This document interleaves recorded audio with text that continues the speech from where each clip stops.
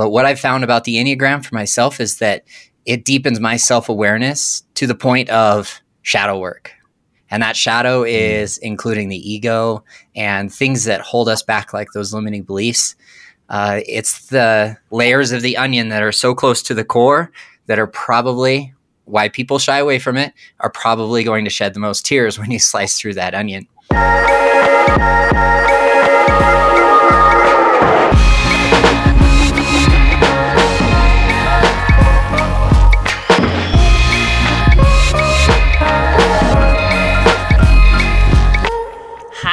Welcome back to another episode. I'm Leanna. I'm Jared. And this is Hello and Goodbye. See, doesn't that feel smooth? Yeah, I think it's so quick. I think we're killing it. Yeah, let's do it. Well, welcome back, guys. This is maybe one of my favorite episodes ever. I have been... We recorded this interview a few days ago, and I've been thinking about it ever since. And, I'm like, ooh, I need to do more work around this. I don't know. I'm excited about it. Okay, so basically today's episode, we have an amazing guest on, and we will introduce him later in the episode, but we're talking about the Enneagram. Yep. So if you don't know what the Enneagram is, you may want to pause this for a second if you're at home and go look it up. It's Enneagram. I'm sure you guys saw it on the title. Yes. Anyway, but it's a personality assessment. So if you've heard of Myers-Briggs or any other kind of personality thing, to me, it's just so connected. It's just like connected for me in a way of getting to know myself better and to getting to know other people in my life better. And anyway, it was like our guest Dave, he just is so knowledgeable on it. And it was so funny, like watching his face when we would like say things. He's like, oh yeah, like, are you like this? And we're like, yes, we are. So you may even want to stop this and go take like the test. Yes. Right? To like even figure out why not? Like what personality you are. So if you go to EnneagramInstitute.com, you pay $12, you can take the legit test. It's the Ready test. RHETI. Yes. Yes. And is it .org? EnneagramInstitute.com. Okay. Yeah. But you can also find free Enneagram tests. They're just not always as accurate. So like when I first did the free one, I got two very different numbers than what I actually came up as in the longer, like more intensive test. So anyway, if you've got the extra $12, go take the test. It might make this episode make a little bit more sense, but also you might listen to this episode and then be like, oh yeah, I need to take that test. Yeah, I mean, and it's like, it's interesting because I'm sure everyone like knows their love languages, you know, and a lot of people, more and more people are doing like attachment style and stuff. And I love the way our guest talked about like, the interplay between all three of those things. Yes. Really gives you like a very full picture to think about and understand how you show up in dating relationships. And really, I know it gave me a lot of insight on the things that like trip me up and stuff like that. So yeah, and because he does incorporate love languages and attachment theory into this, if you want to go back and listen to those episodes as well, we have episode 26 is on love languages. So we kind of break down love languages. And then episode 15 with Dr. Morgan is on attachment style. Yes. So yeah, you can go back and it just like all flows together. It was just like, oh, I just loved it so much. Like I wish I could have talked for like 3 hours. I know. It totally like wasn't the hour long went enough. by so fast. Yeah. But you know, we all have things to do. So anyway, so let's just talk about some stuff and then we'll get you guys into the episode. Yeah. So some housekeeping stuff. Okay, one, I deleted the Patreon account. R.I.P. Patreon. Jared was like, I texted Jared and I was like, hey, I think I'm going to delete the Patreon. He's like, he texted me later that day, like 10 hours later, because he had a really busy day. He's like, hey, don't do it yet. Let's talk about it. And I was like, yeah, I already did. By the way, that's one of those things. I was going to bring this up with you, and of course, this is our classic intro rabbit hole that we're going to fall down. But I feel like our relationship is a very secure relationship. I agree. Don't you think we have really good secure attachment? I really do. Yeah. Yeah. And so and then that happened, and I was like, okay, it was fine. I was like, oh, because there's some stuff. And you and I talked about it earlier, obviously, like the idea of like, well, maybe we could try Patreon again sometime. It's just another really low-key, easy way for people to support the show if they want. We love everyone who listens and hits us up on social media. And any way you can support the show is awesome. But anyway, yeah. So I think it's fine. Yeah. So, well, and here's why I did that. So first of all, for those of you who were supporting through the Patreon, thank you so much. Thank you. We really appreciate you, and you will not be charged for November. Mm-hmm. So basically, I've come to the conclusion, and what's ironic is I had already come to this conclusion, but then Dave in our episode talks about how my Enneagram number, tends to spread themselves too thin. Mm-hmm. And so basically I've spread myself too thin with the podcast. And, when I started this podcast, it was basically pre-COVID. Yep. And then COVID hit, and it was like I had piano virtual and the podcast. I wasn't doing yoga. Life was slow. And so I was like, okay, well, I can do the Patreon, and then I can make the website and do this photo shoot and do the YouTube channel. And life has picked up a little bit. Mm-hmm. And then my dog had surgery, and then she had surgery again, and I got a boyfriend. And now I've chosen to foster this adorable yet, havoc-wreaking kitten, who, by the way, should be getting a home within the next couple weeks, which will be really nice. Yeah. But if people are in the Southern California area and they want to come adopt Louie, is that well, Louie already has Louie's already spoken for? Well, Louie is basically already spoken for. Like, someone's already applied, and they're waiting for their phone interview. Oh, that's exciting. Yeah, there was like 3 applications that went in for Louie. Louie's got a lot of suitors. Louie is the most adorable little black kitty with white legs that go all the way up to his body. It looks like he's wearing like thigh-high boots. Oh, he's so cute. We love him. But it's just, I just realized, that I needed to really, what is my goal for the podcast? Mm-hmm. And while the Patreon was a great place to do some extra stuff, right now, I think that I would rather just focus that energy just into the main episodes. Yeah, and I think, and we talked about this before, but the podcast, you have to support yourself, right? Mm-hmm. You are an independent business owner, right? Your piano business and your yoga business and all these things.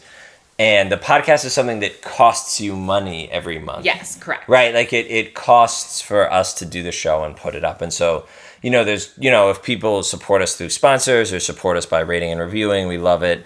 But we're hoping to get to the point where it can break even, or maybe even be something that you can get some compensation for all the time and energy and effort you put in. Mm-hmm. So, yeah, and there are other ways to support us through the podcast. And so we can talk about that now. Yeah. So Patreon is cut.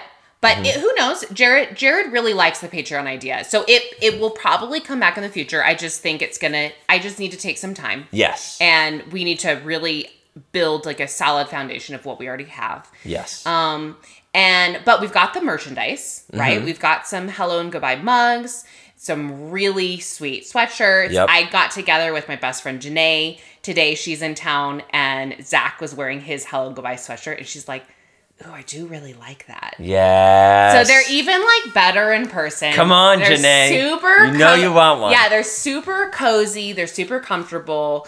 And we've got the gray one with the like more like prettier writing, and then the green one, which is like the more like just like kind of typeface writing. Yeah. Super comfortable. And then we've got the hats. Yep. Which I'm basically just giving them away.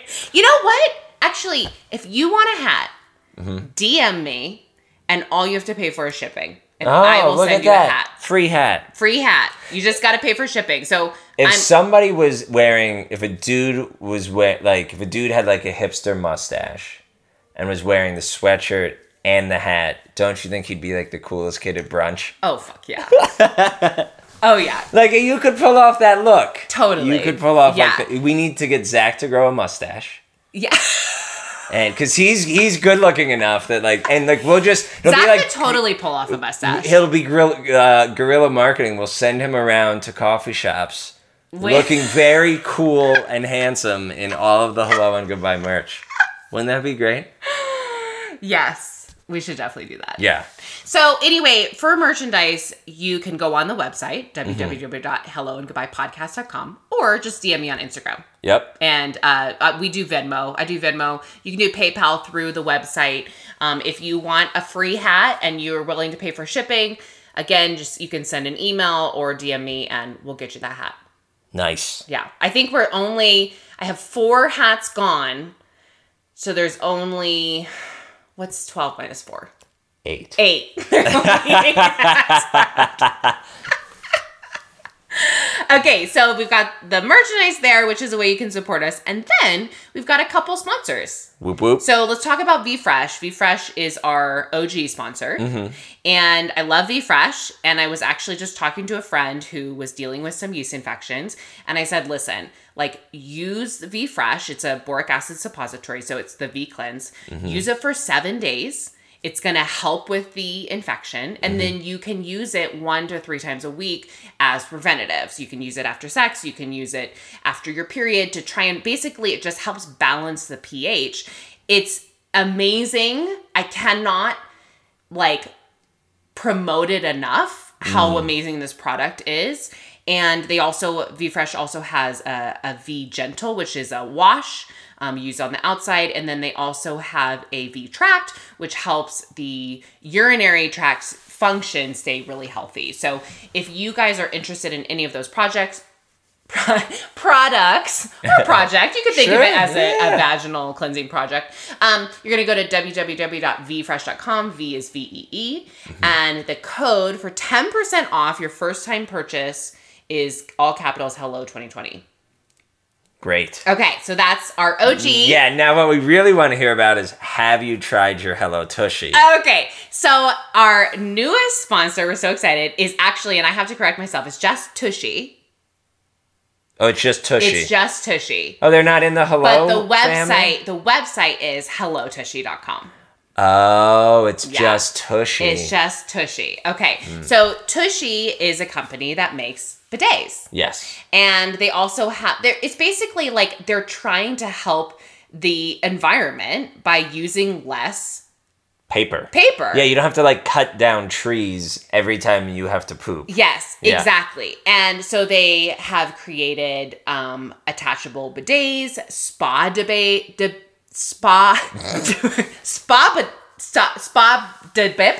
Yeah, that's good.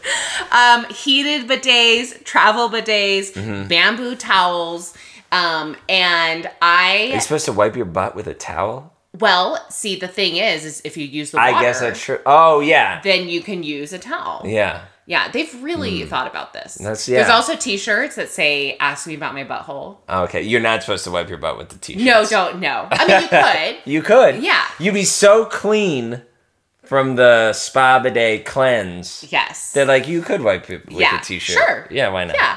But anyway, so Zach just installed my Tushy today.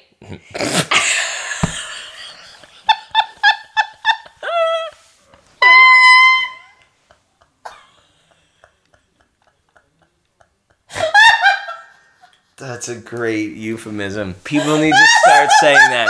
Start saying that. Was he like, yo, girl, I'm coming over to install that Tushy?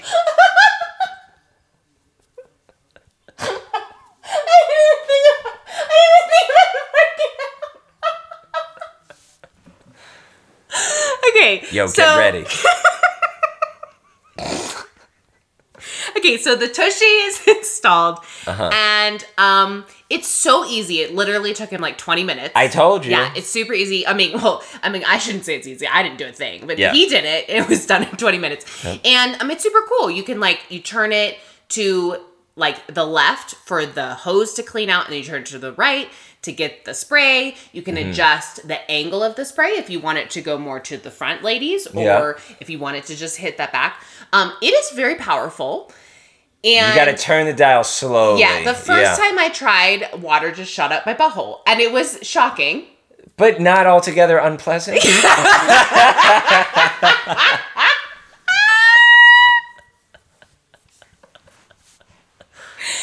Anyway, I'm obsessed. Yeah? I'm obsessed, and I don't understand why I told you. I know. I don't You're understand. never going to want to poop anywhere but home. I know. From now on. So anyway, you guys, if you want 10% off of your bidet, you're going to go to www. Actually, it's not www.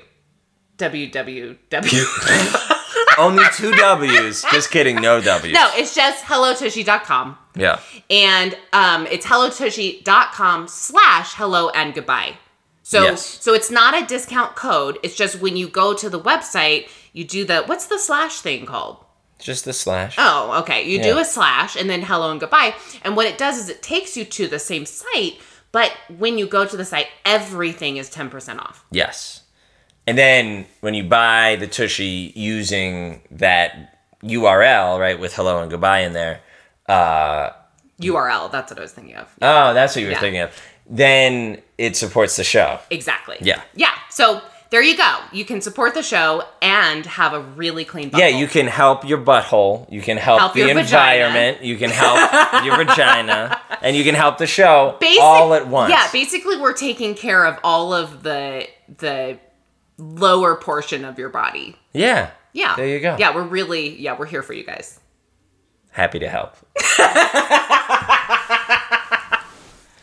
Okay, so the last bit of housekeeping is the rating and reviewing. Yes. Okay, so this episode is coming out October 30th. Oh, yeah. Which means you have less than... Well, you have like today and 48 tomorrow. hours. Yeah. Yeah. So when you listen to this, scroll down, hit the thing. Yeah. Okay, so what Jared means by that is... if you're listening on Apple Podcasts, scroll down, go to the rating and reviewing, hit the 5-star rating, and leave us a review. Yes. We will pick out our favorite reviews, and we will do an Instagram Live in our costumes tomorrow. So October 31st. That's true. Okay. And we'll read our favorite reviews, and then we'll also announce them on the next week's podcast. Do you know what your costume is going to be? Yeah, I already told you. I have it. I don't have a cat. Okay, well Can you help me brainstorm? Yes. We'll make something. Okay. I mean, you could just we'll figure it out. Okay. Yeah. Okay, so anyway, guys. I was going to go as a Tushy installer. Do you think that would be good? Sure. Whatever you want.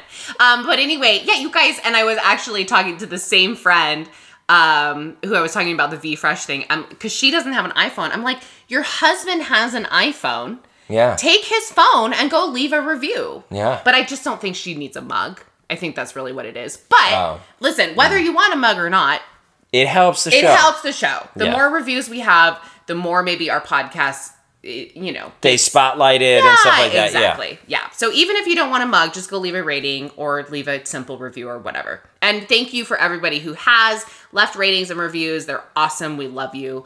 And we're so appreciative. Okay. Great. Okay, one more thing. Yes. Before we update. So this episode, again, is coming out on the 30th, which means we are 4 days away from Election Day. Yes, vote. Okay, so Election Day, super important. Your voice matters. Go vote. If you don't want to stand in line or be if you're COVID conscious, you can always vote by mail. Jared already voted. Yep. And I'm going to go stand in line because I like the day of energy of going to vote, and then getting that sticker and then taking the selfie or whatever. So anyway, and I guess by the time, we're going to record our intro on next Sunday. So we're going to record it before we know the results of the election. That's true. Yep. But anyway, just you guys know how we feel about everything. Yep. We just encourage you to vote. Everybody vote. Yes. Yes. Okay. All right. Okay. Okay, you said you have something to tell me. Oh, I mean, I have officially started my, I'm going to go at least 90 days, but I might go more like 6 months of like no substance use. Wow. Yeah. So Are you talking about any substance? Yes. No alcohol, no marijuana. No heroin. No heroin. Okay. No nicotine. Oh, okay. I was joking about the heroin, guys. Yes. Jared does not do. But you are the occasional smoker when you drink. That's true. Is that you think that's a generational thing? Like, because you're not really a millennial, right? No. Technically, I'm like right on the cusp, but I also went to college in the South. Yeah. A long time ago now. Yeah. And like everybody smoked. Interesting. And I like never smoked. I love how we're talking about me smoking. You brought up substance. I never smoke except for when I'm drinking. I know. Which is really interesting. But anyway, so I'm like a week in, and I really appreciate it. Like I'm gonna start like some listeners recommended some books, and I've had a couple other books to like read and look at. It's not hard for me to not drink, it's just it's only like socially where it sort of shows up as weird. Yeah. And so, but I feel, I don't know, like I'm excited about it. I feel like it's gonna be good for me because I think drinking just puts my like emotions on like a roller coaster, like how you feel like down the next day and stuff. One of the best things I heard, someone said this on a podcast, is like if you're not feeling great about your life, and like at the start of COVID people started drinking a lot more and stuff like that, he's like, if you're already not feeling great about your life, he's like, you realize you're like guzzling depression juice, right? Like that's what it is, and for me that doesn't show up. Like when I drink, I get like very like happy and fun and feel really nice. But it's like the next day, and then like I feel shitty physically, and then like, and it like I really do think it takes me like 3 or 4 days to like even out, sort of like emotionally and energy wise and stuff. And so it's nice. Like we're recording this right now on a Sunday, and so I like got so much done this weekend, and I like felt so like rested and relaxed the whole time and stuff. Yeah. So yeah, that's been cool. Yeah. Yeah. I definitely am open to doing something like that because I've done something like that in the past and I felt really great when I wasn't drinking. My skin was better and like it was just I felt really good. I really like wine. I really like wine. I get it, right? And I'm not like I would never tell anyone to stop drinking. Yeah. The other thing is like I fucking love drinking. I know. No, I know. I love it. But and I know, and your personal journey with it. And if you guys go back and listen to the drinking, drugs, and dating episode, we talk a little bit more about our journey with drinking. Yeah. I definitely I had some dark moments this week, and one night I was like, I'm still gonna, because I'm on kind of like a clean eating kick right now. I had gained quite a bit of weight from COVID and then being in a relationship. And it's like nothing nobody else would really notice, but for me, it like weighs heavy on me. And so I started this Bar Method challenge with Bar Method West Hollywood. And so I'm doing trying to do 38 classes in 2 months. And that's been making me feel really good. And then I've been cutting out, I just don't feel good when I eat a lot of carbs and sugar. So I've really been cutting down on that. But anyway, I had some dark moments this week of just feeling really down about something that was going on. And Friday night, I definitely got pretty drunk on some wine by myself. Oh. Yeah. Is that when we were texting? No. Yeah. Yeah? Mm-hmm. Yeah. That was it. And I was mad, and I was mean to you in the text, I think. I don't think you were mean to me. Well, so I asked Jared for some advice on something, and I was mad about his advice. That is the truth. Because it wasn't what I wanted to hear.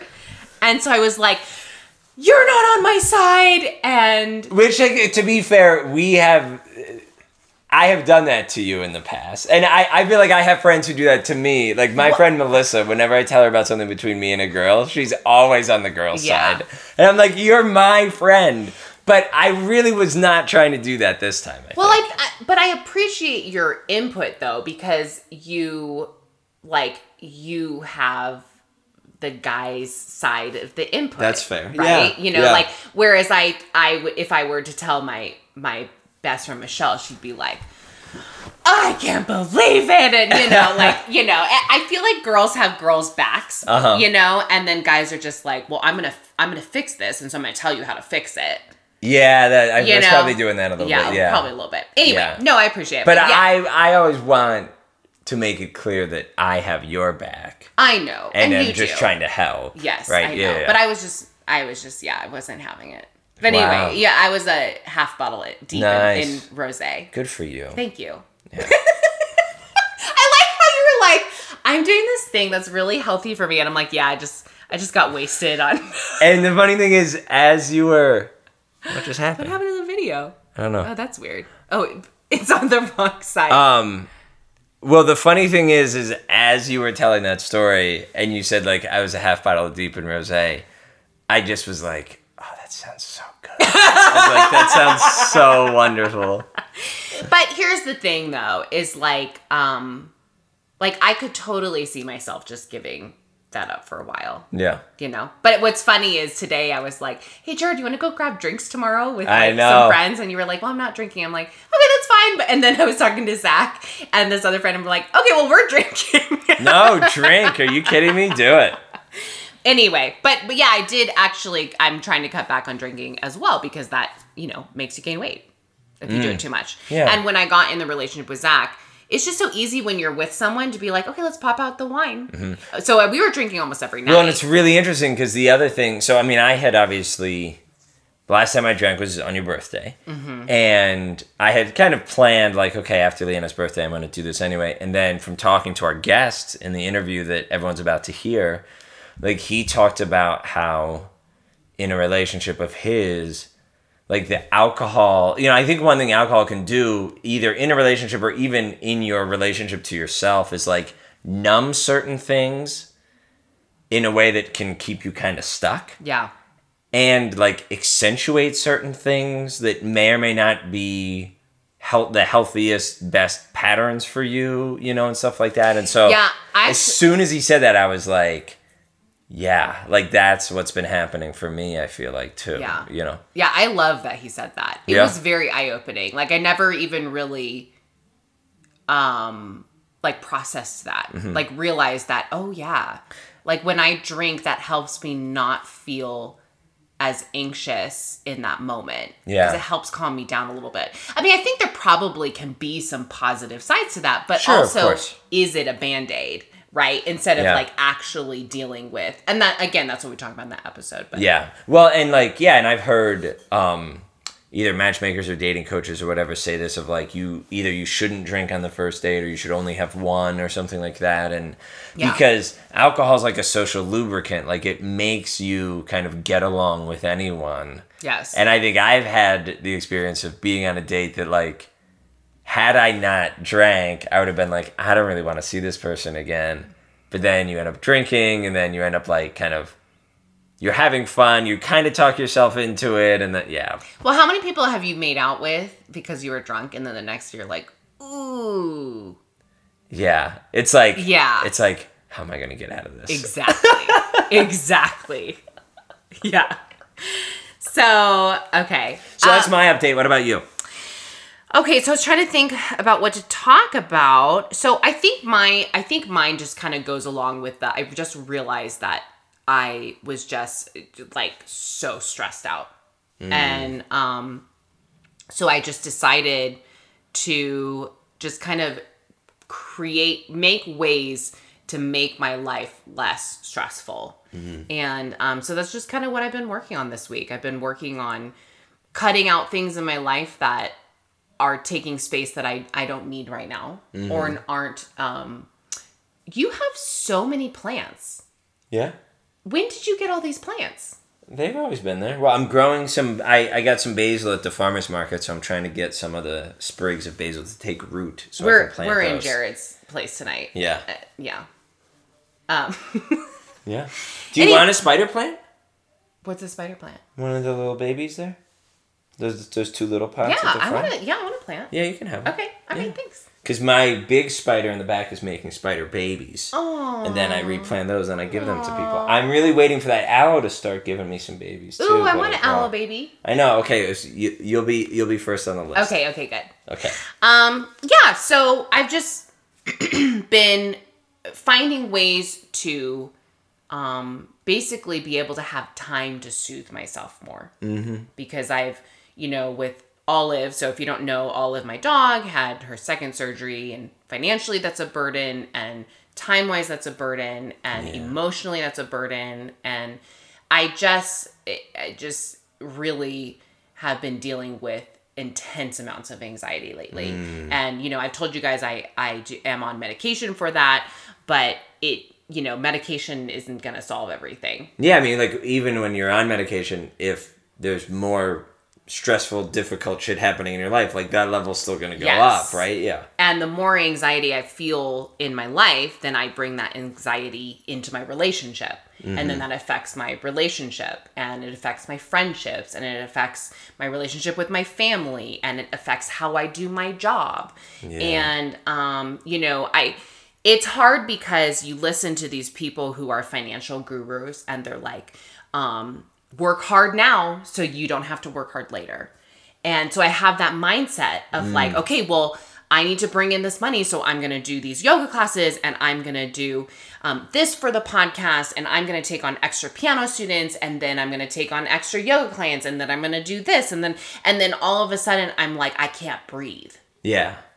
And so I just looked at, okay, what is benefiting my life both emotionally and financially, what is not, and I just decided to make some healthy decisions. So that's kind of been my week. I think that's cool. I think also, like, I have friends who, like, are freelancers as, like, their main gig, and that's always such a difficult balance of, like, sure, I'll take any work when I can, but then, like, you do have to sort of say no to some things and figure out, like, okay, and sometimes you're in the position where it's like, well, this thing I do is more lucrative, but this other thing that I do is, like, the thing I really want to be doing, right? And it can be a tough balance. And that's kind of where I was at is, I make money in this one part of my life, but that's the part of my life that I've been trying to get rid of for so long. And I've been putting so much energy into these other parts of my life that has just not been lucrative for me. Yeah. And so it's, that's been a really hard balance for me. And, my yoga career went to a halt with COVID. Yeah. So it's been a very interesting year, and I'm just trying to reset and really refocus on what is important to me. And my health is the most important thing to me. Yeah. And so I've got to get my anxiety down, and then I can kind of get back into some things. Yeah, I've been doing some cool breathing techniques that we should talk about. But but you didn't mention the thing that I know, like, another thing that's been really upsetting and really contributing to some of what you've been going through, which is that we are really not enjoying this season of The Bachelorette. Like, we're having a really hard time with it. But I think that your mom has been wise enough to point out that always happens, right? For the first few episodes, you're like, I don't like this Bachelorette, or I don't like this Bachelor. And then maybe Hannah Brown, I liked her from the beginning. That's true. I just don't think any Bachelorette is ever going to live up to what Hannah Brown did. You might be right. She just really set an example for a strong, powerful woman who came out of a conservative Christian background and decided just not to be judged by people. Yeah. And she was going to make the decision that was best for her. It was just such an entertaining season. She was season. Unapologetically herself. Yes. The best dressed Bachelorette we've ever had. Yeah, that's true. And the guys were cool, except for that one guy. Luke. Yeah. Fucking Luke. Anyway, so yeah, Bachelorette is just not good. We're going to stick with it, though. Of course. And we're going to keep bashing on people. Well. Is that what we do? Do we bash on people? I don't think so. we have a little fun. It's not mean spirited. Yeah, no. I mean, we're not going on people's Instagrams and being like, trolling them or anything. I think it's just funny to make fun of. That's part of the entertainment of reality TV is the commentary between you and your friends while you're watching. Exactly. It, right? Yeah. Okay, guys. So this interview is so good. Yes. You're gonna love it. Really quick before we go into the interview.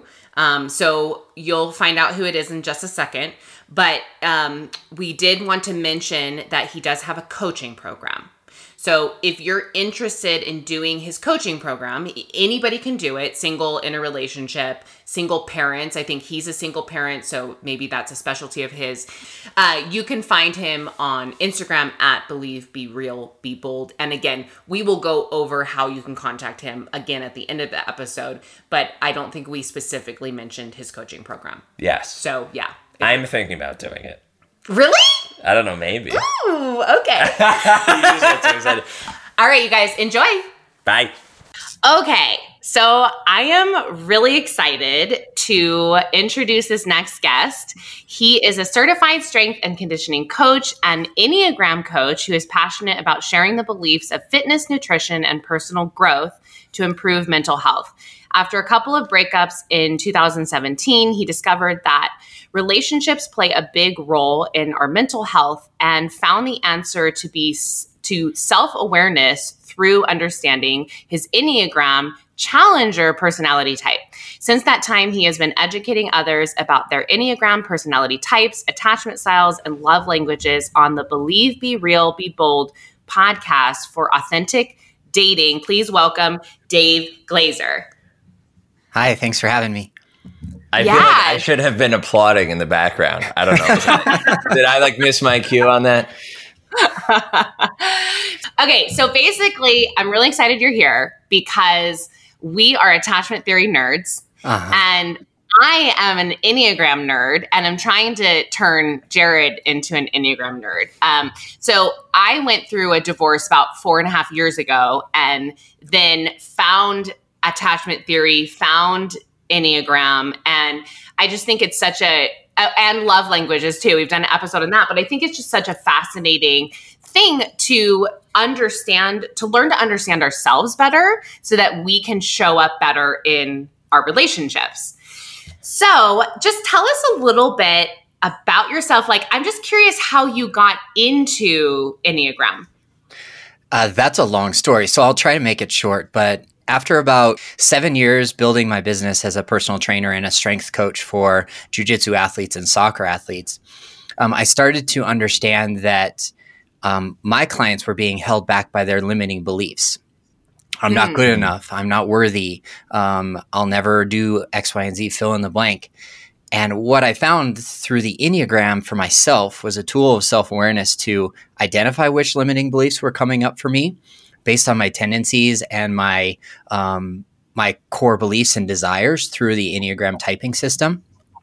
And so I started bringing up the conversation of the Enneagram with my clients in sessions. And the further we pushed that envelope with our strength and conditioning and personal growth and self-awareness through the Enneagram, the more I understood how relationships were coming into play in holding my clients back from reaching their fitness, body composition, and sports performance goals. Interesting. Okay. So then how did that then change you? Well, like yourself, I went through a couple of breakups in 2017. I never really expected to be single again in a long-term relationship that I was in. That one suddenly ended, and then I tried to date again, got into a short-term exclusive relationship right after that. Excuse me, that one ended for other reasons. And that's when I found attachment theory to kind of weave into the Enneagram. And I started to propel myself even further forward, peeling back the layers of the onion of my own identity and my own self, understanding more about the limiting beliefs and past patterns that were holding me back in my relationships. And then I decided, okay, well, if if I'm going to leave a legacy or if I'm going to share this knowledge with other people, I figured I might as well do that through a podcast. And I started. Oh, that's so cool. I started the podcast in early 2018. I knew a couple of dating experts here in Denver, and I sought them out. One of whom I matched with on Tinder, and that's how we got to know each other. And the other, the other, I slid up into her DMs on Facebook. So we've been friends ever since. That's awesome.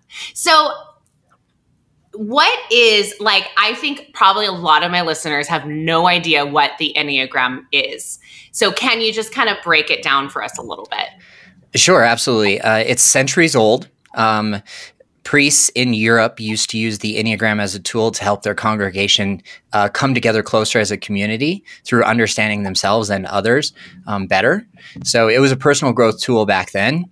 And yeah, much like a lot of other personality typing system, it goes in waves. So it's really popular right now.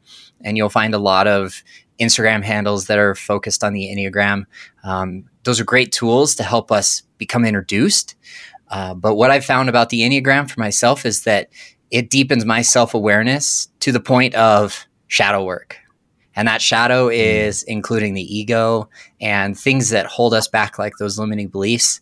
It's the layers of the onion that are so close to the core that are probably why people shy away from it, are probably going to shed the most tears when you slice through that onion.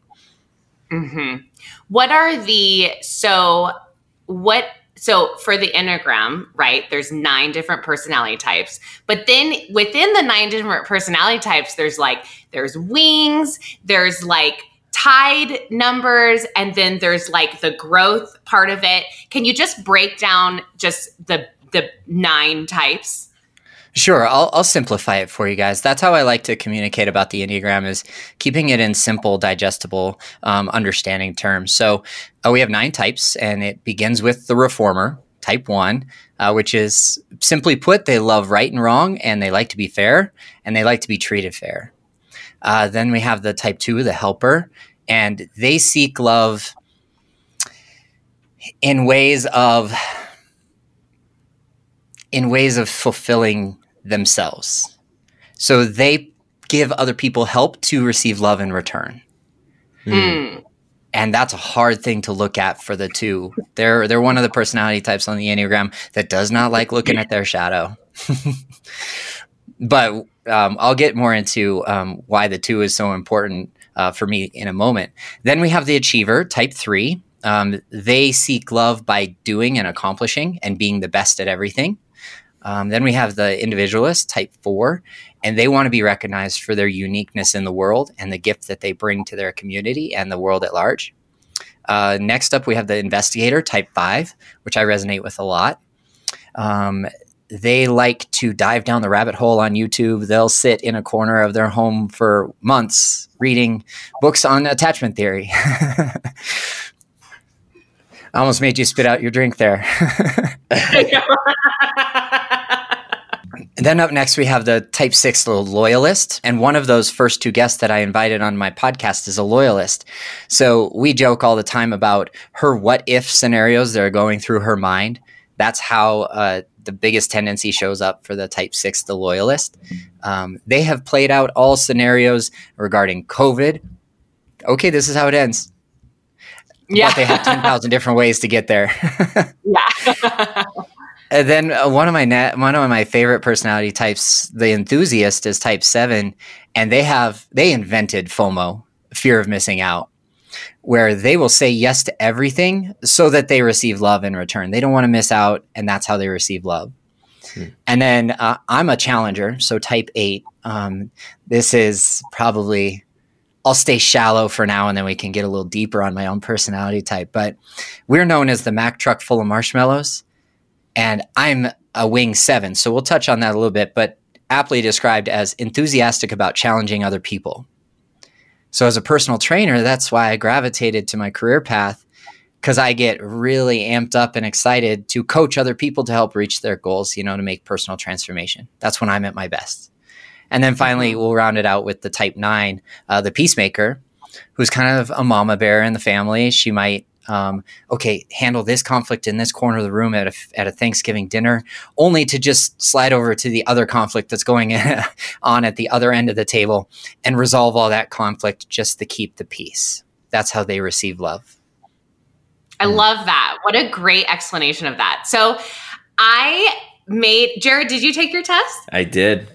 Okay, so I took the Enneagram test like 4 years ago, but I wanted to see if things had kind of changed, like if my personality had changed, and I bought one for Jared and made him take it. So just for my listeners, if you guys want to see like what your personality type is, you can go to EnneagramInstitute.com. It's $12 to pay for the Ready test. And it's 144 questions. If you're like me, a 7. I knew it. They say for the test, they're like, it's going to take you 40 minutes. And I'm like, psh, I can knock that out in 20. So anyway. And did you? It takes oh yeah, for sure. So it takes about like 20 minutes to do it. But anyway, so Jared, do you want to say what your personality type is? So really interestingly, when I've done it in the past, I've been a 2. This time I tied for 2 and 7 as my top, which was really We're going to answer one of your questions with that tie, the 2 and the 7. Okay, I'm excited. Jared, what was your number after that? Oh man, see now I forget. Wait, I can look it up. Keep talking. Okay, well, you know what's ironic is, so in the past, I tied for 4 and 8. So 4.5 years ago, I tied as a 4 and 8. So I must be a 7 wing 8.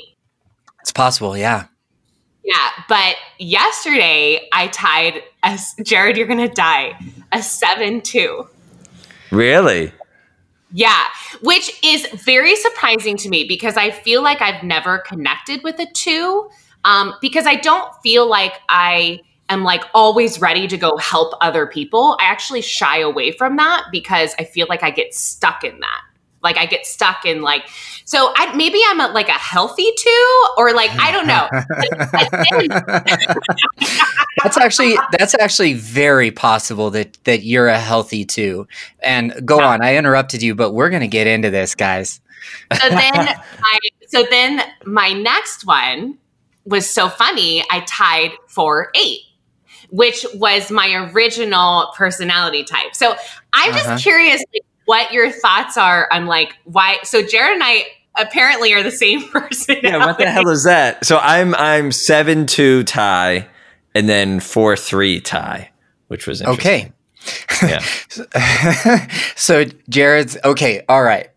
This is going to be so much fun, guys. I want to dive into you guys specifically, and I'll reflect back a little bit about my personality type to help benefit both of you. All right.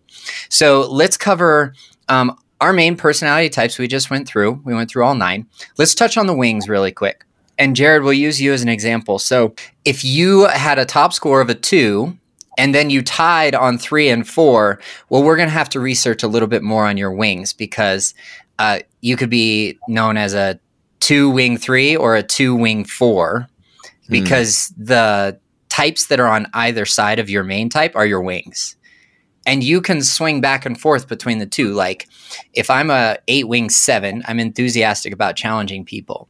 But if I'm an 8 wing 9 at certain points, I'm going to resolve conflict better from my challenging standpoint. I'll challenge others to resolve conflict better, if that makes sense. Mm-hmm. So that covers what a wing is. It's a type on either side of your main type that you resonate with most. What do you do for work, Jared? What do you do professionally? So professionally, I'm like it's interesting. I work with college students, so I work on, like in a counseling like capacity. I'm not like a licensed clinician, so I'm kind of like a problem solver. I put out fires. I also like do health and wellness education. So I'm like building programs, and I get really excited about creating new things and like bringing teams of people together to do something cool for students that, you know, or like do better for our students and those kinds of things. So that's the thing. Like when I was taking the test, I had a lot of trouble answering a lot of the items because I'm like, well, am I answering it from like how I show up at work or how I show up in relationships, because there's some differences there. Yeah, I know. I tried to sort of split the middle, but I don't know. Okay, so do you get spread thin at work? Yes.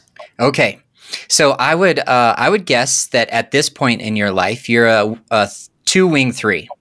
So the achiever might actually resonate with you more so than the individualist on the other side.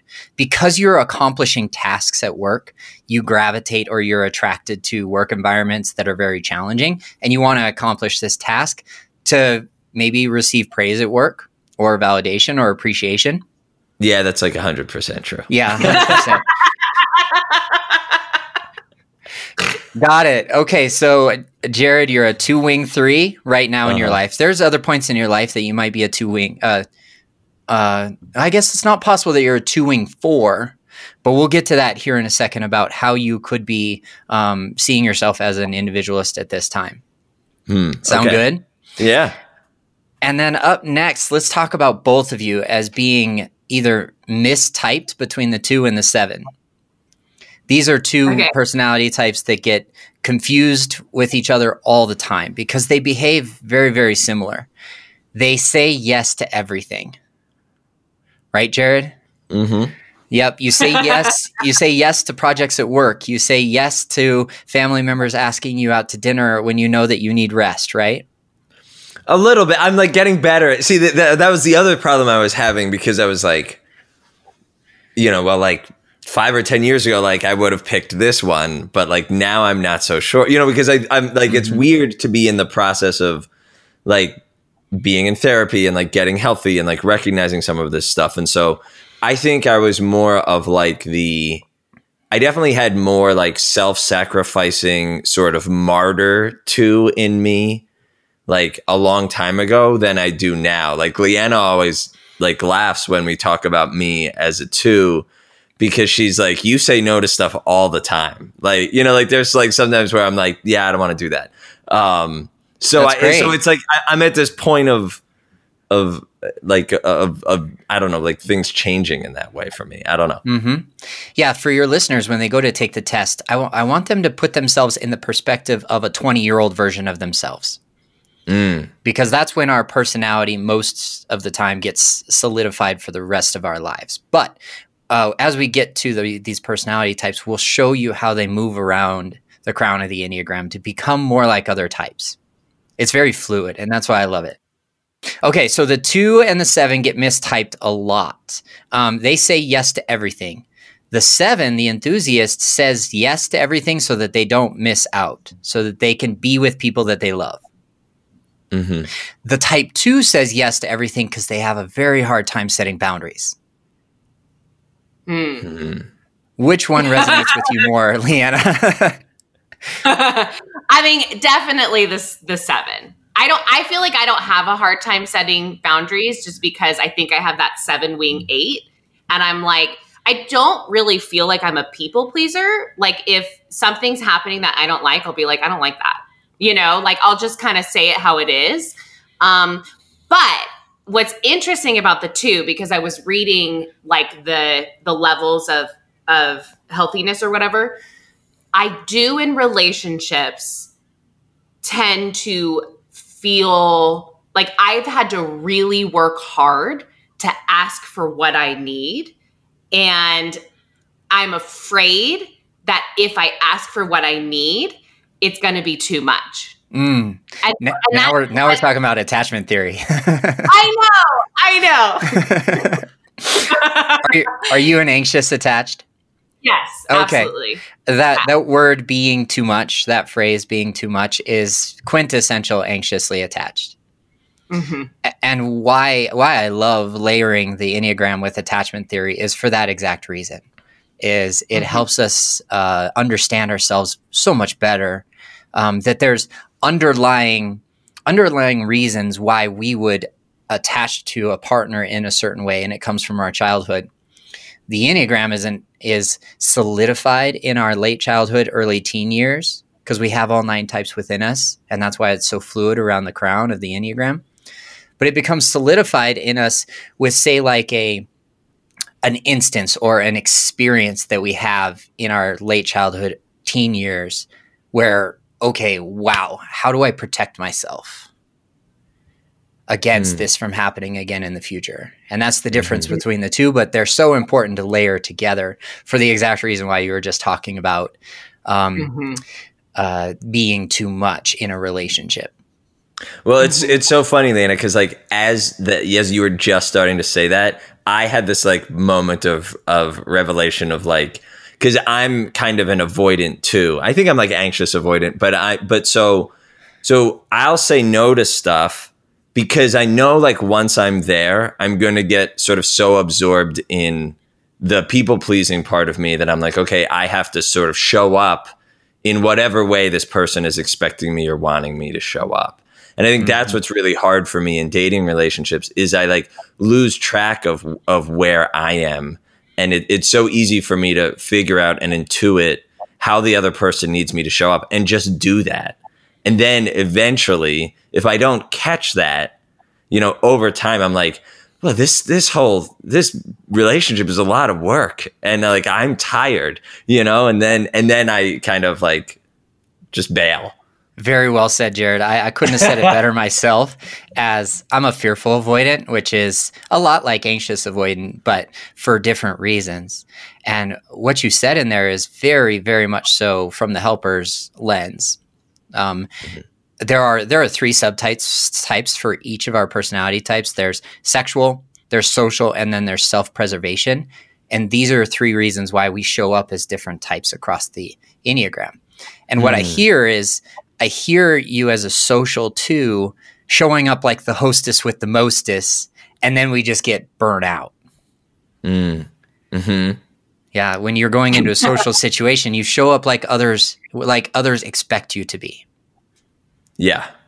And that's really energy draining.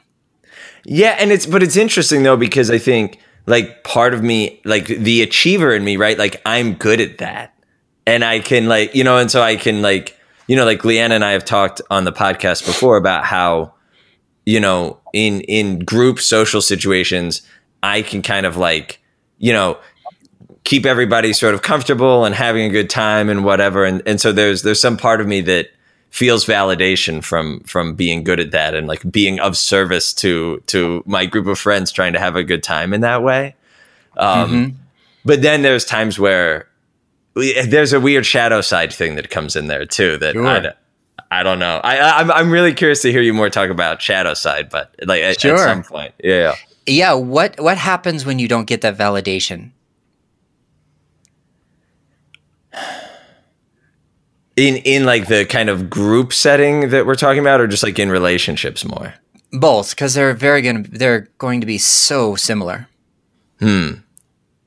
What happens when I don't get that validation? What happens when I say the word resentment? Oh, yeah. Like, I think, so here's how I relate to resentment is I think when I'm so busy sort of doing for the other person and I lose track of like my authentic self, and then, but I like some part of me is like wanting them to see it, to like see through the performance that I'm doing. And when they don't, I get like really resentful or I just get resentful from like, gosh, I've done all of this work and I've done, I've like put myself out 20 different ways to listen to this person, help them feel better, whatever. And yet I'm not getting the things I need. And like, yeah, resentment is a big thing that happens for me in relationships. Yeah. Yeah. I can resonate with that a lot. Definitely. And, let's just touch on the shadow just for a moment since you brought it up. But if we were to look at our shadow and understand that our partner and our friends and our social group are not mind readers, then we're going to discover a lot more about ourselves in the way that we show up with others. And that's where the resentment comes from, is because why can't they understand my needs? Why can't they meet my needs without me expressing them or asking for them all the time? Yeah. Does that resonate? Yeah, totally. Well, and it's like, it's interesting because I think the performer part of me or the helper part of me is like that comes from a fear place of like that if I just show up the way I am, that people aren't going to like want or love that. Right.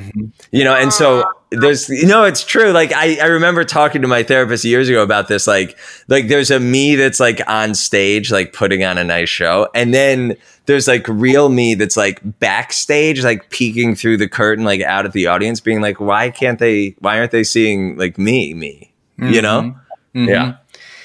Yeah. Let me just jump in really quick and then we'll just move on. For the benefit of the Enneagram, overall, the goal is to show us what mask we wear and teach us how to remove it so that authentic person who's peering out from behind the curtains backstage can come through and be loved for exactly who you are.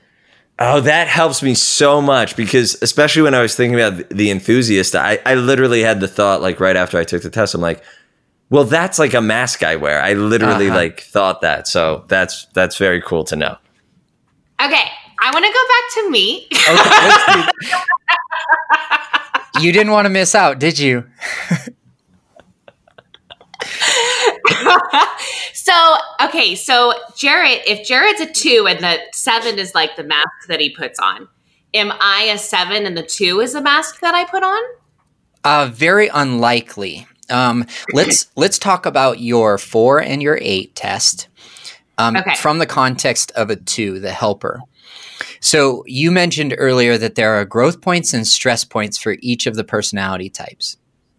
For my example, I'm an 8. So when I'm healthiest, when I'm at my best, I look and appear more like a healthy 2, the helper. Which is why this conversation is going to be so beneficial for all three of us because we can relate to each other in that fact. Like when I'm at my best, I become a lot like Jared when he's healthy and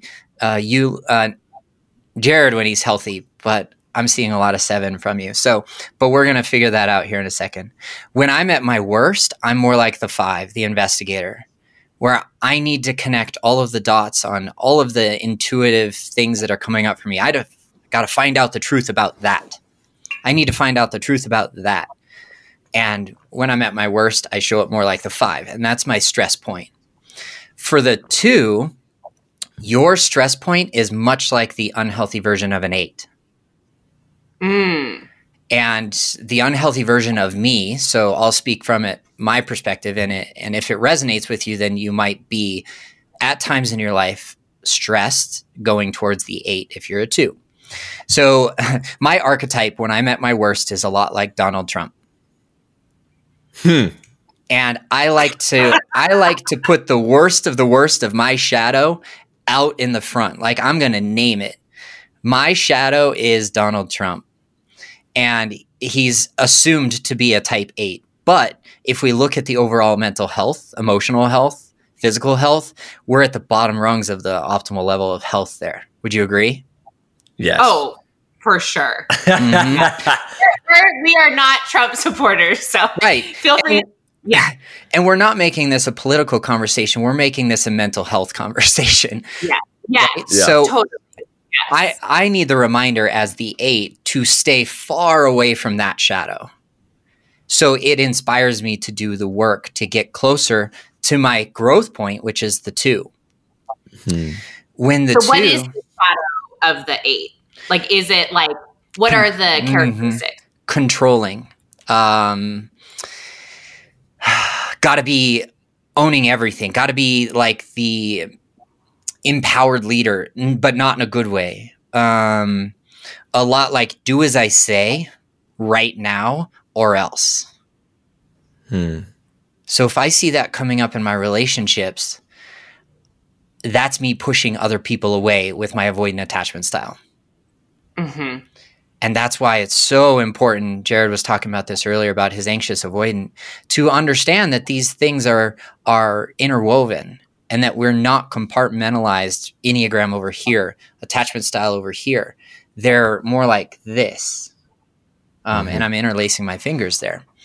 So we were talking about the 2 though. So the 2, when they're at their stress point, go towards an 8.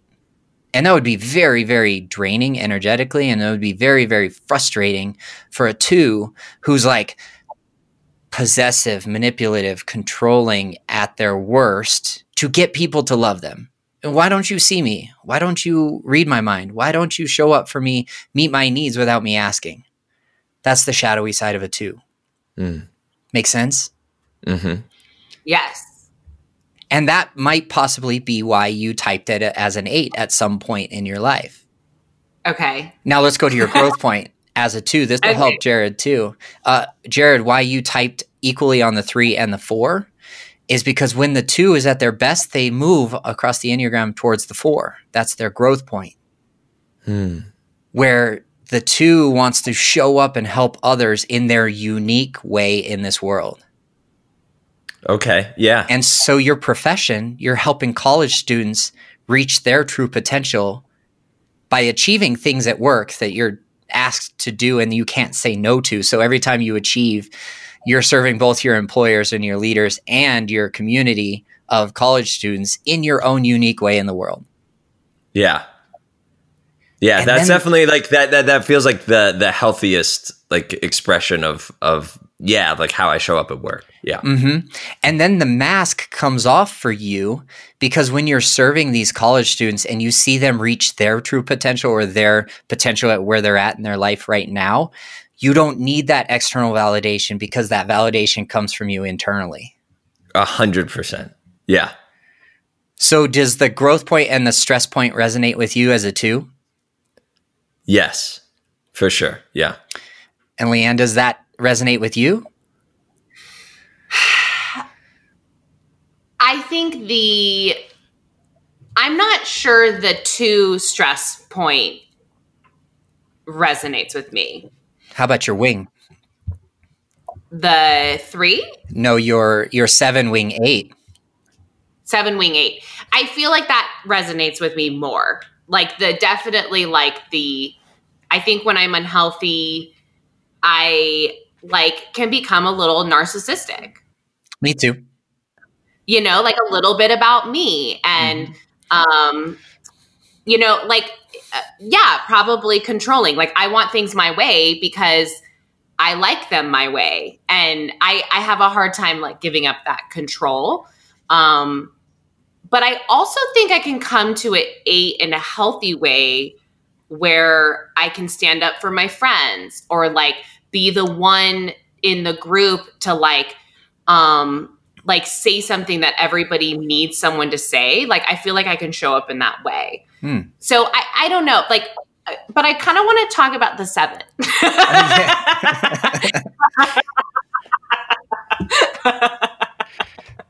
So classic. So classic.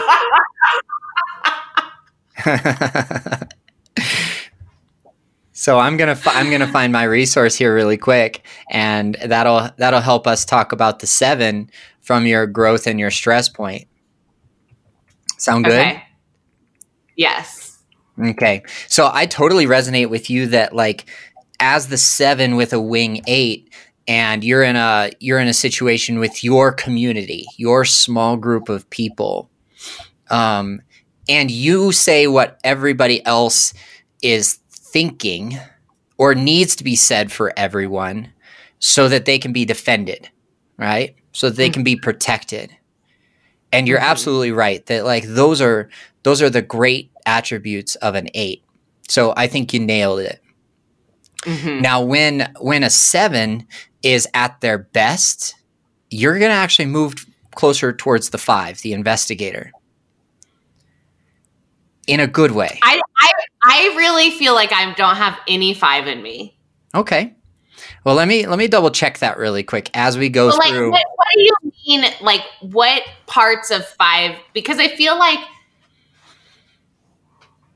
I don't know. Like, maybe just because I have a bad image of a 5 that I don't want to be anything like a 5. I don't know.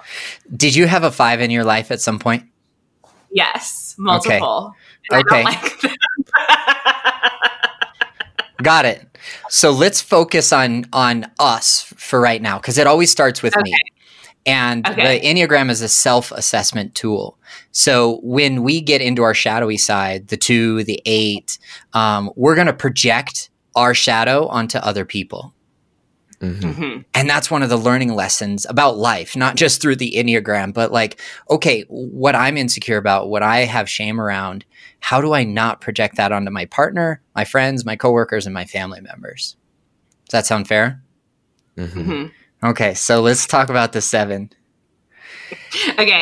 If I were to say you easily become an accomplished achiever and a generalist who does many different things very well. Okay, so now we're talking about the upper levels of a 7. And this is how the investigator shows up for you. You're knowledgeable about a lot of things, but you don't have to master them. Because you've you're like a jack of all trades, master of none, but you do it so enthusiastically. Yes. And when you say it with confidence, people are going to believe you, right? Yeah. Yes. Yeah. Okay, so that's how the fluid nature of the Enneagram works. Is we're taking the best attributes of a 5. And when you were talking about other investigators in your life, you probably saw their negative attributes and less about their positive attributes. And that's actually a tendency of an avoidant attachment, but we've already talked about your anxious attachment style. Well, I'm definitely anxious avoidant. Okay. I mean, like 100%, but more, I think my avoidant, Jared's laughing. My avoidant comes in because I'm so anxious. So it's like the avoidant is a mask for my anxiousness. Got it. Yeah, let's dig deeper into that through both the lens of the Enneagram and the attachment style. So you said earlier that you're afraid of being too much.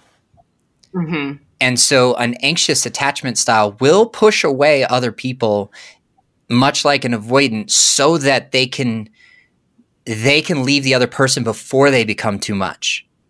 Yes. So that they don't have to feel the pain of rejection when the other person leaves them. Yes.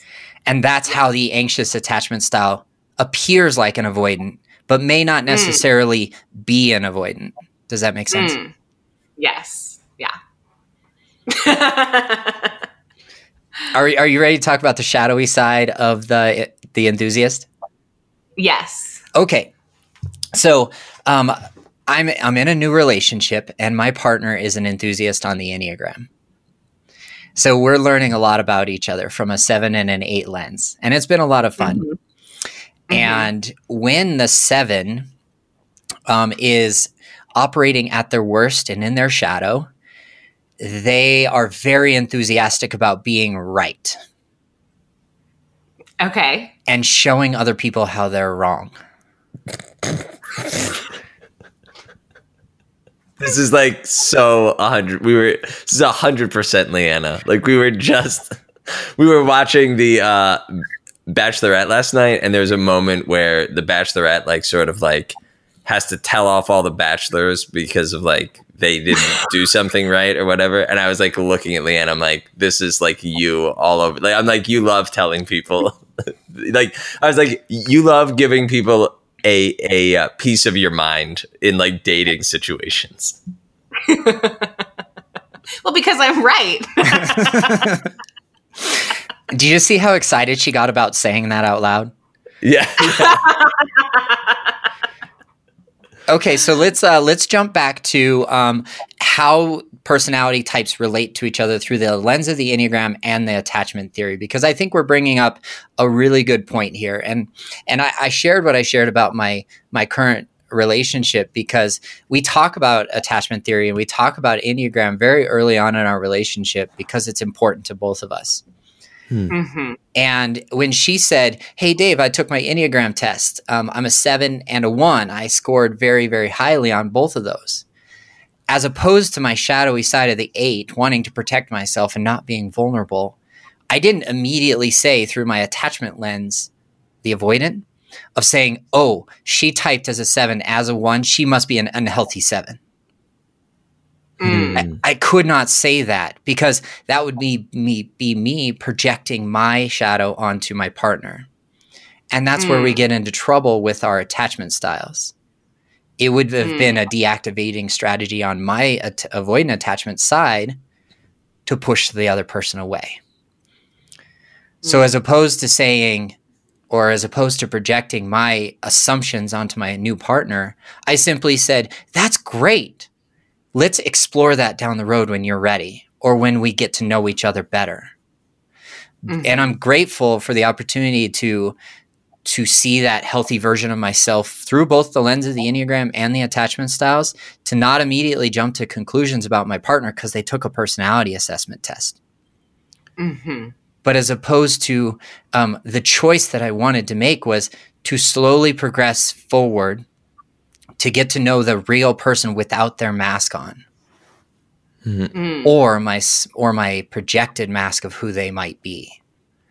And what happens, because we're taking this slow approach, I don't see any of that one. I don't see any of that like very, very much so shouting loudly, I'm right, you're wrong, here's why. We don't have that dynamic because we're not projecting onto each other. This is so fascinating. What is, can you talk a little bit about, like, within each number? Let's see, hold on. Sure. Oh, there's levels of development. And I was listening to your podcast when you were talking about how you're a challenger and there's all these levels of development. So what are those levels, and like how can we learn those levels to get to know ourselves better? That's a great question. And that's part of the tool that we use most frequently when we talk to people about the Enneagram. We've briefly touched on it before. When you're at your best, you're in your top third of the 9 levels of optimal health there. You're at levels 1, 2, and 3.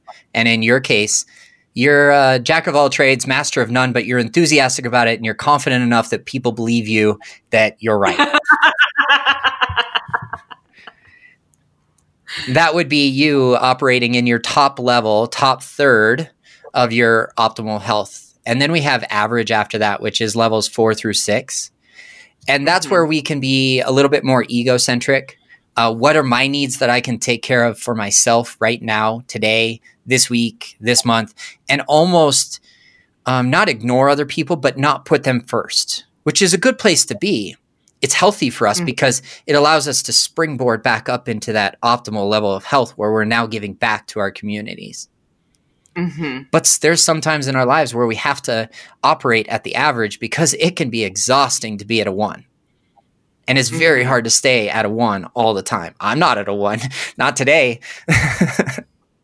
I'm challenging you guys. I'm poking at you guys. I might actually be in the average today, because I'm explaining a new experience for you guys. And I'm like, poke. Okay, here's your shadow. And that's not a great place for me to operate full time either. Because it's not gonna gravitate positive energy to me and exude positive energy out. Make sense? Because not everybody likes that. Oh no. When I get into my shadowy side and I start poking and trying to illustrate my point by putting a little bit of shame into my delivery, no one likes that. Interesting. And that's where I operate in my lower third of optimal health, levels 7 through 9. I may actually use that shame as a tool subconsciously, and less subconsciously now because of self-awareness that we've developed through attachment theory and the Enneagram. I don't want to repel people through my avoidant attachment by shaming them because my Enneagram type is operating at a low level of health. So I'm wondering, I don't like, just as a way of like helping illustrate this for our listeners, right? So Dave, can you talk about sort of, what the Dave that showed up in relationships looked like, before you started all of this sort of self-awareness work versus, and compare him to how Dave shows up in relationships today? Man, you're asking the hard shadow question right now. And I'm 100% transparent and open and almost excited to share this transformation. I was just speaking about it last night, actually, with a fellow member of my men's group. And in my 3.5-year relationship that I never expected to end, because we enjoyed our time together, we had really good quality time together. Physical touch are my top 2 love languages. So both of those needs were being met for me without necessarily needing to be asked for. Because we lived together and we spent a lot of time together. We integrated our families. We both had children. My daughter's 18 now, so that's less of a determining factor when it comes to relationships. But old Dave in this relationship gave enough reassurance to my anxiously attached partner that she would stick around, but yet not come on too strong so that I would have to leave, as an avoidant attachment style. Where it came to a head and where it came to an end is when there was betrayal within the relationship, on not infidelity, thankfully, because that would be very traumatic for me, but more so just on a hidden a lie by omission. I did not get the full truth on a story. And after 3.5 years, our relationship ended because of that. But that's my Enneagram type 8, feeling betrayed. And then therefore my avoidant attachment style is activated and I ran. We gave it another 8 or 10 months of worth of attempts to repair the relationship, not living together, taking space, which is great for an avoidant, to realize what the good things about the relationship were, but we were never able to repair. So that's old Dave, where if my biggest fear is an 8, being betrayed, being controlled, manipulated, and possessed, activates my attachment style, that's the old version of me. And I was becoming aware of these things. I was becoming aware of my shadow at that time because I'd found the Enneagram. And then my clients at the gym started to share attachment theory with me. And I'm like, aha moment for me. And then fast forward, after 3 years of being single, that was an intentional choice of mine. I came close to a couple of relationships in that 3-year period with amazing, good quality women that just weren't the right fit for me at the time. Quite possibly because my avoidant attachment style was activated because of the betrayal or mistrust that the type 8 brought into the experience. But fast forward to today, where all this self-awareness and all this personal growth and development work has come to a point in my life where I feel very integrated as a masculine energy. And an integrated version of me looks like a healthy version of distance, a healthy communication, reassuring my anxiously attached partner. That's self-assessed. I did not say to my partner, "You're anxiously attached." I could not. We actually brought that information into our relationship, and that's why it's so beneficial for me to communicate with my partner. Hey, I've got a busy day on Wednesday. I won't be able to text throughout the day, but I'll see you that night because I'm looking forward to dinner. That doesn't sound at all like my avoidant attachment. It actually sounds very secure, and it feels very secure for me because I'm an integrated masculine energy, and I've understood my personality type and my attachment style. But if my current relationship were absent of that communication, that would be my avoidant attachment showing up. Then it would activate my partner's anxious attachment, and she would start to be displaying protest behavior, which that actually looks a lot like clinginess.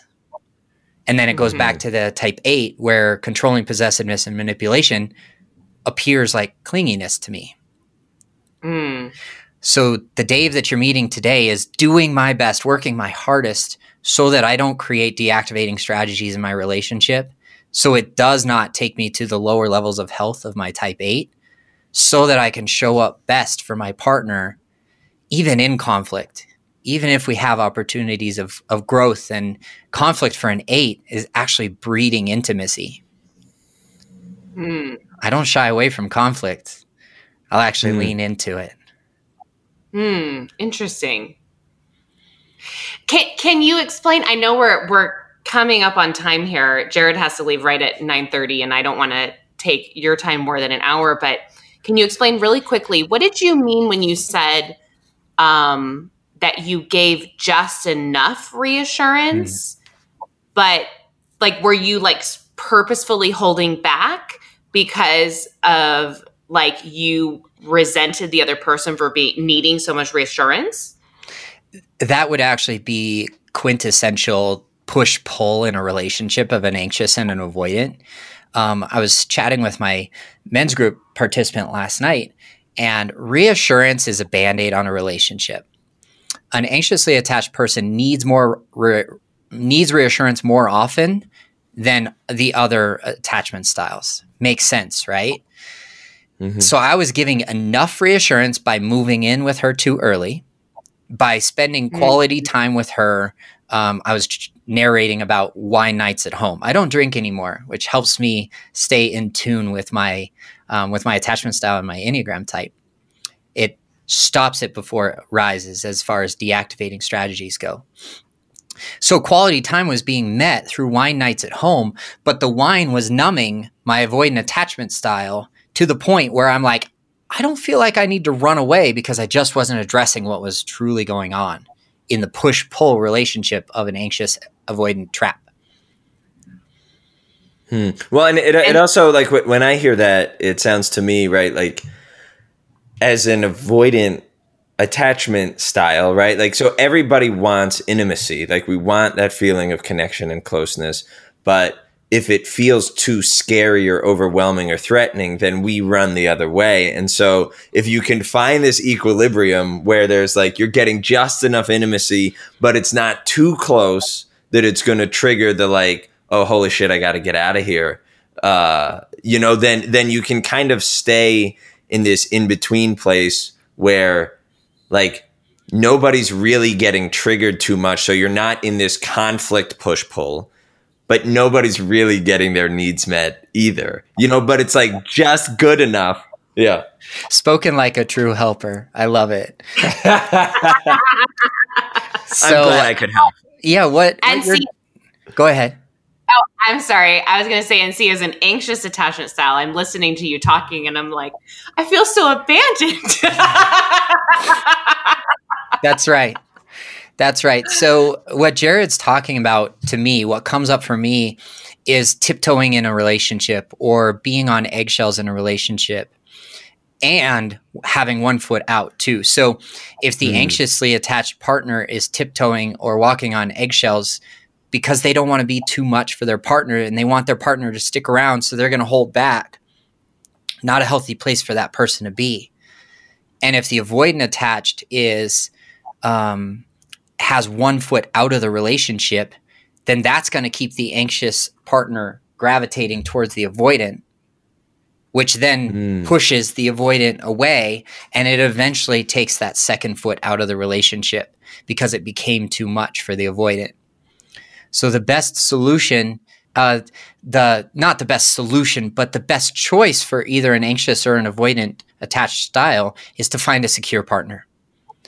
Because the secure partner is going to intuitively know how to meet your needs on reassurance without being too often, because they won't run away from too frequent of reassurance like the avoidant. And the avoidant with a secure partner will have enough personal time and freedom and space and independence that they feel the security and safety in the relationship, and they will actually gravitate more towards the secure. So powerful. I think we better stop there. I could literally talk about this for hours. Me too. I know.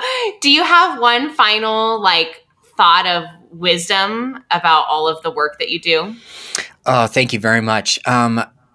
What I've uncovered over the past 3.5 years of personal growth and development, being intentional about understanding myself first, is that it's 3 major things. It starts with you. So the work that we're doing internally to look at our shadow, to peel back the layers of the onion, is so important to build a good quality relationship down the road. That comes into play in a relationship when conflict comes up. Oh, I'm feeling a little defensive right now. What is triggering me, not who is triggering me? And that comes from self-awareness. Step number 2, I like these 3 steps. Step number 1, we just covered. Step number 2 is to set healthy boundaries. Healthy boundaries can be different for a lot of different people. For Jared, it might be saying no to a new project at work because he hasn't completed the last 3. Because it has a hard time saying no to employers, and yet still wants to achieve and accomplish and get a good grade on the 3 projects he's already committed to. Especially if that new project is not on your responsibility job list. Healthy boundaries for me, since I have, as the type 8, my biggest fear is being vulnerable or open to hurt. Well, for a long time, my boundary was I don't text after 9 p.m. because I have 6 a.m. clients the next day. Well, I can't go into a new partnership and say definitively that I won't text my new partner back after 9. That would be unfair. And it would be my avoidant attachment style pushing my partner away. So healthy boundaries can be flexible, but they also have to be healthy for us first. And then finally, step number 3 is learn how to manage your own expectations. There's a difference between expectations and standards. Standards are, if you text me at 2 a.m., I'm not going to reply because I think you only want one thing. An expectation is I won't date anyone who texts me after 2 or texts me after midnight. I expect other people to know that they cannot reach me after midnight. Well, simply just by setting a healthy boundary there, I won't text back after midnight, shows the other person that they can't text you after midnight and reach you. That's why healthy boundaries help us manage our expectations. So good. That's awesome. Tell my listeners where they can go find you, where they can listen to your podcast and all the things. Thank you very much. Yeah, on Instagram, we're at Believe, Be Real, Be Bold, one long word. You can find our podcast platforms there. Same name on all of your major podcast platforms, plus YouTube. Each week we interview an expert, whether that be a counselor, a therapist, a speaker, an author, or dating coaches locally and across the world. We had the opportunity to interview somebody from Greece and France and Brazil. And we just love the community of authentic people that we're building who are passionate about learning more about their Enneagram type, attachment styles, and how love languages can come into play in there to create their ideal relationship and find their ideal partner. Love that. Okay, well, Dave, thank you so much. This has been amazing. Maybe one of my favorite episodes. Just so eye-opening. I love this topic, and I can't wait for my listeners to go check out your stuff. Thank you very much. It was my pleasure to join you guys. Thank you. You guys, it was such a good episode. Dave, you are amazing. Thank you so much. You guys go follow him. If you're interested in his coaching program, reach out to him.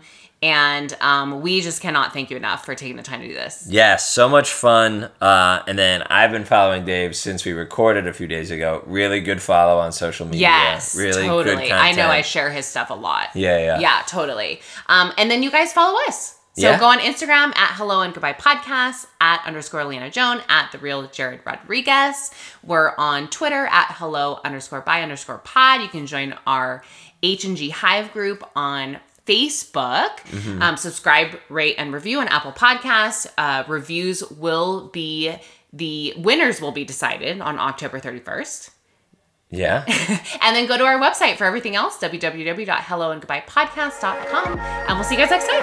Thanks. Bye.